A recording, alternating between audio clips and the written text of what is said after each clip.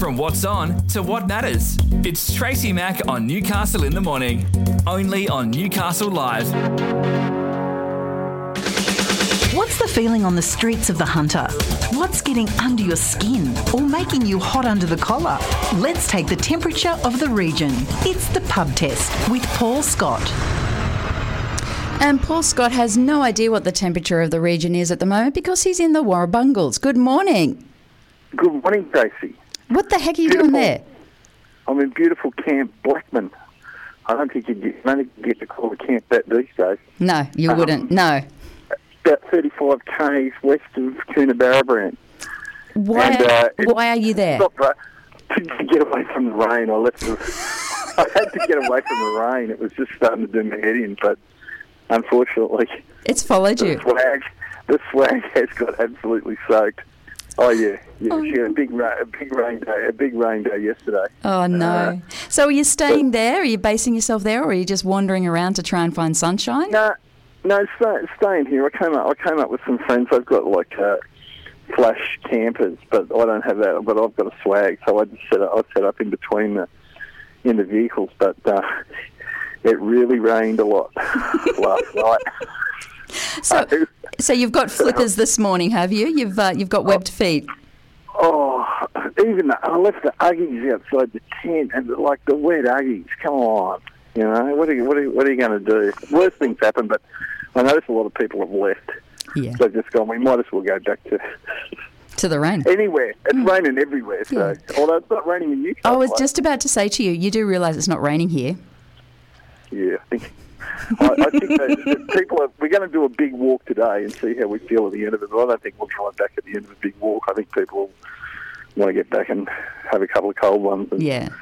Look, anything that involves exercise, mate, it's got to have a long drink after it.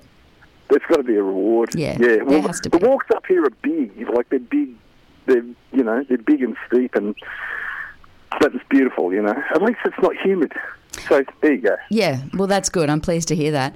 Now, obviously, we were pretty spot on with our election prediction, weren't we? That we were saying that we thought Labor would win, that it could possibly be a hung parliament. It's going to be very, very tight. We're not at the 76 seats yet for Labor. But all of the pundits are saying, 77 seats is probably where they'll finish up. The Senate looks very, very different to any Senate we've ever seen before. The Greens will have so much power there, and it's going to be really interesting. What are you hearing on the street about, in particular, where the environment may go? It was interesting. I think when we talked last week, we both thought an ALP victory. I thought 78 seats. If it comes in at 77, that's fine. It gives fine for the government. That gives them a working majority. But even though they won't have to necessarily negotiate a lot in the House to get their bills through, they're still going to have to get them through the Senate and negotiate them through the Senate.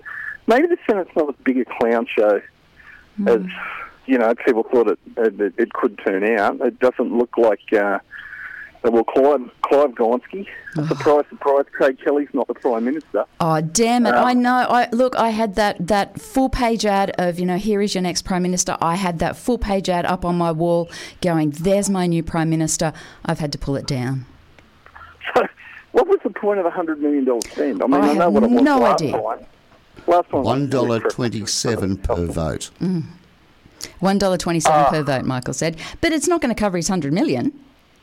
He's going to be well short of that. Imagine how much good he could have done with $100 million and what kind of, scholarships or, change. Just change. Work, yeah. He could have done, but no, that's not our Clive. No way. And I had that exact conversation with Michael. Exactly that. Imagine what he could have done with $100 million. He could have been more successful than our governments if he had have used that for social infrastructure, to help our Indigenous people. Anything. He would have made significant change and people would have actually liked him. Imagine having done that and then run the next time with that campaign of philanthropy behind him, but that's not how that's not our Clive. No. Have you heard the latest though that apparently the votes were taken? The AEC took the votes away, and he wants someone to investigate that. He's taken a leaf out of Donald Trump's book there. Oh, look, yeah, that those guys in that playbook, it's just turgid. It's tawdry and turgid, and it's boring, and it's a waste of resources. I mean, the election got stolen. Like, give it away, mate. Like, how's Hanson going? I mean, I've been away from results for a few days. So Michael, could you have a look at how Hanson's going? Yeah, please? look, she's still a chance. So we're looking at the 6th there from Queensland, and they're still counting the votes there. But so she hasn't been knocked out completely. So she's still a likely, according to Anthony Green at the moment. Okay. Well, there you go. Right. There's the latest for you. I thought it would have been nice to see that Queensland triumvirate of Palmer, Christensen, and Hanson just sail off into the sunset. But of course, Hanson has won candidates in all 150 seats and 151 seats in the House, and she is going to pick up some coin from the return, and probably why she ran the 151. Yeah, well, that's the point. I think Tracy and I had said that One Nation's vote Australia-wide actually went up, but that was because they'd run candidates in every seat. But I had a story yesterday or the day before where, they'd run candidates in Hunter last time, and that collapsed. They'd run candidates in Patterson last time, and that collapsed. And if you look at the ones where they had run before, those votes collapsed there. And so the only reason that One Nation's vote went up nationwide was because they ran everyone there. But she gets $1.27 for every for every seat, which was more her shtick than Clive Palmer's. But that's why. Yeah. Yeah. Well, in the Hunter, it was interesting. I mean, Patterson, Brooke Vitnell did better than some pundits expected. Like, the fact that her last Facebook post leading into the election was on May the 9th was almost like, the Libs had decided that seat was a loss. And, the Prime Minister didn't run into that seat in the last couple of weeks of the campaign. No. And yet she did well and had a swing towards us. So, that was... but it wasn't enough. Because, you remember, though, of course, Patterson's really the only seat, like Maitland used to be, the only ones that actually went between Labor and Liberal there for years. But, I don't think... Meryl Swanson wasn't very visible at all, but they were obviously, happy to just, rest on their laurels, I think, and see what happened. Well, you'd have to think. Yeah, you have to think that she might give it a go next time, having done such a I think really for a first time candidate in there, well connected through her husband who worked for Scott Morrison. For Scott Morrison, well, that's the thing. He won't be working now for him. So, we'll see. A lot of removal trucks in Canberra this week. Isn't there? There's quite a few between Kirribilli House and down in Canberra. There's quite a few.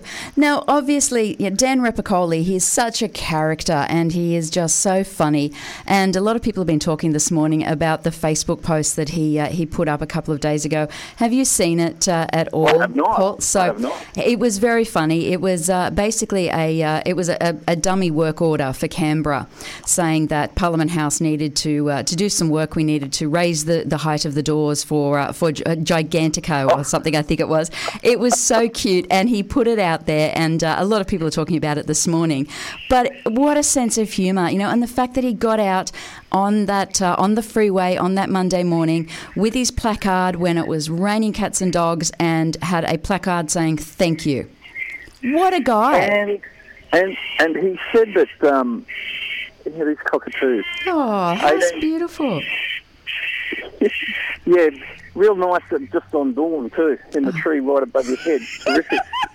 They're kind of like the bogan drunks of the bird world. Those cockatoos. Are they? Well, I think they have a great time. They always seem to be in party mode. I can't tell if they're angry or happy. But I thought that he did a really good on-the-ground campaign. Like, he door-knocked. He got out and he got down and, met with people. and he took the arguments full on about, we're really worried about Labor and, all our jobs are disappearing, and he did a very good job of talking to people about, what diversification means, what of the economy means. And, I don't think he backed down from any of the, I don't think he misled in any way. He's just realistic. I mean, coal's not shut down overnight. No, it's not. And I think he did a really good job up there. I think that all of the candidates. I mean, when you think about Barnaby, how much time he put into the Hunter with the candidate up there. It didn't work out that way, so it retains its Labor focus. Newcastle was interesting. I thought pretty big turnout for the Greens there in the seat of Newcastle with about 20% of the vote. And I'll have a look through booth by booth, but I did notice that just a quick look, it looked at the Newcastle East Public School. The Greens got their, won the primary vote there, and also the other one that was interesting, Merriweather Heights won the Liberal vote.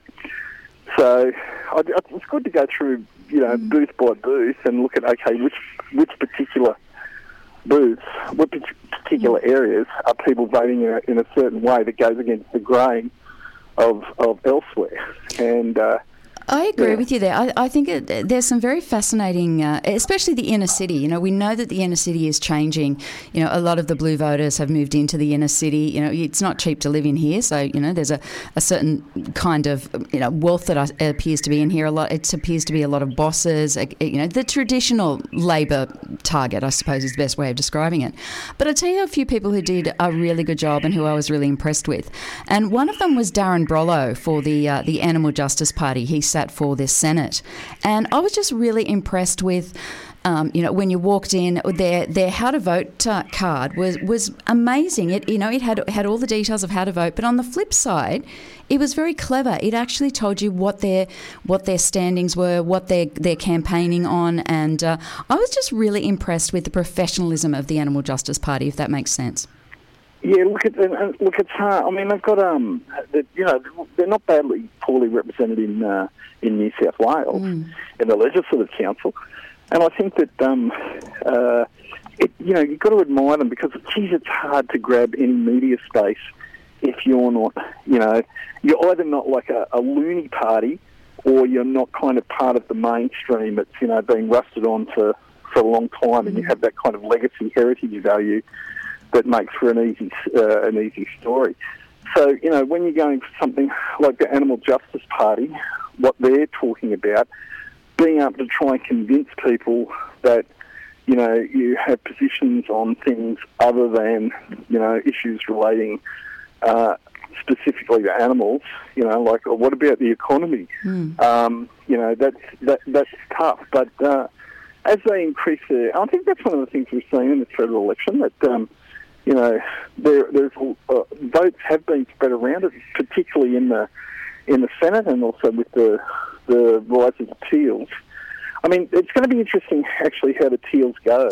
Yeah. I think because if they haven't got them, if Labor don't need them in the House to get legislation through, and you're not needed in the Senate, and you don't have representation in the Senate, what's your power other than perhaps Labor would like to see you stay there? If if you want a blue ribbon Liberal seat like Kooyong, I'm sure Labor would rather see the Teals remain there. So how that unfolds, I mean, most of the Teals are kind of pretty, I think, impressive, educated women. Some of them have had strong leadership roles in their professional lives. So I think they're looking forward to a massive change from how business has been the last 9-10 years, and I think it's going to be. I'm very optimistic about how things might roll out. Of course, Labor's inherited some headwinds that are a bit of a worry. Inflation, economy. The war in the Ukraine. yeah. So, but I mean, that's what happens to Labor, isn't it? Like when they were elected in 2007, they got the GFC in 2008. Yeah, somehow they always end up. Yeah, it's funny. We, as a nation, when the economy is going to crap, and we need a strong hand, we go back into Liberal. But when we all feel happy and we all feel secure, we go for a Labor government. But I think this time around, it has been so different because, and we've been speaking about this for many weeks. There was such an appetite for change. I don't think it had anything to do with the economy this time around. It was all about an appetite for change and a different way of doing things. And, the fact that now we're looking at almost a three-party system here in Australia, that's unheard of. No, it's good. It reflects like, it's more like the New Zealand where, you share power. Germany is another place where you don't have a majority government. You have to negotiate. And, negotiation's not necessarily a bad thing. It doesn't have to be a bad thing. If people have to negotiate their way around certain things, the outcomes can be quite good. I mean, when Gillard was in, they put through over more than 500 pieces of legislation when Gillard was PM. Not all of them were great, but the fact is that they could get the legislation through through negotiation was a demonstration that a broad base of different political interests can work in a representation in a good way. It doesn't have to be bad. When people talk about it's a mess, it's all divided, yeah. Hey, let's show we're grown-ups. Yeah, let's show we're grown-ups. We don't have to behave like children when you're running our country. How about you behave like adults and negotiate and talk to each other as human beings and, all of that crazy stuff. Oh, look, someone did send me a picture of Peter Credlin saying that, Albanese going to off to Japan was like, going to Hawaii on steroids. Obviously, her spiritual guru, Scott Morrison. Oh, I love it. And I just thought, really, in fact, he's going over there for work. She's never going to change. She's never going to change. The culture war's over. You lost. Yeah, deal with it, Peter. Yeah. Let's get on with it. Yeah. Well, listen, you have a very safe walk today. Please don't forget your age when you're out there walking, because you pulled a Hemi walking on the bloody side of the street. Please be careful out there, Paul. I'll be careful. I'm loading up on the ibuprofen and I've got lots of water and sensible shoes. Good. That's the most important thing, your sensible shoes. Now, have you got a walking stick? Have you got a stick to carry with you? A big tree branch. Have you got that? No, I've got those little poles. Oh, my God. I've got those walking poles. No, I haven't got the walking poles. I'll be fine. I'll be fine. I'm surrounded by one of the people here's a nurse. Oh, good. So that's handy. That's good. Handy. Hey, look, you're not that much older than me. I just like stirring you. That's what it's all about. Oh, no, I deserve it. Every bit of it. Thank you, my friend. You have a wonderful time up there, and we'll catch up next week. Cheers, Tracy. Thanks, mate. Bye. That is Paul Scott, and he joins us every single Thursday here on Newcastle Live for the pub test. And you're not sure that we actually tested anything today, but, we shot the breeze. I gave him crap about walking, and, that's about fair. Newcastle in the Morning takes you through the big events and the most talked about stories of the day that matter to you and your life. From what's on to what matters, Tracy Mack takes you beyond the headlines, what it is, why it matters, and how it impacts your daily life. Tracy Mack brings you Newcastle in the Morning, weekdays from 9 on Newcastle Live.